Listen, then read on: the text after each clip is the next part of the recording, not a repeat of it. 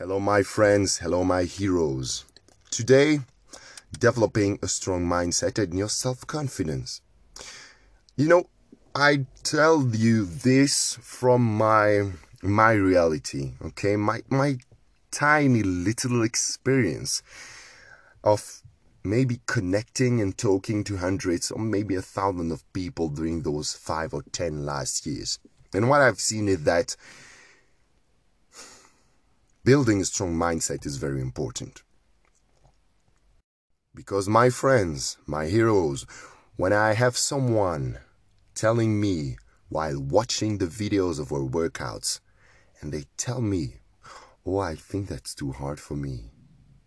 Moving that way, oh, I think that your workout sessions are too hard for me. Man, then I realized that we have to work on our mindset, develop a strong mindset. Because, man, change your perspective. Look at your life. What is really hard in your life? You tell me that moving for your health and for building the body you want is hard. But what about being stuck in a job that you don't like?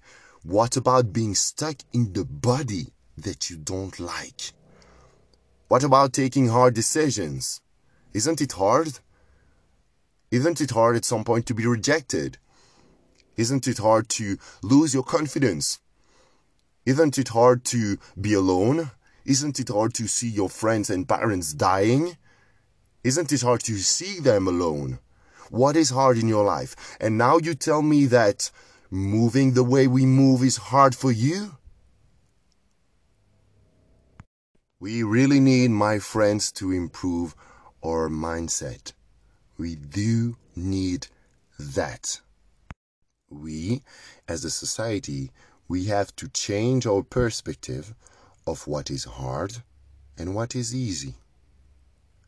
Working out is not hard, because on the long term, it will improve your life. It will improve your mindset.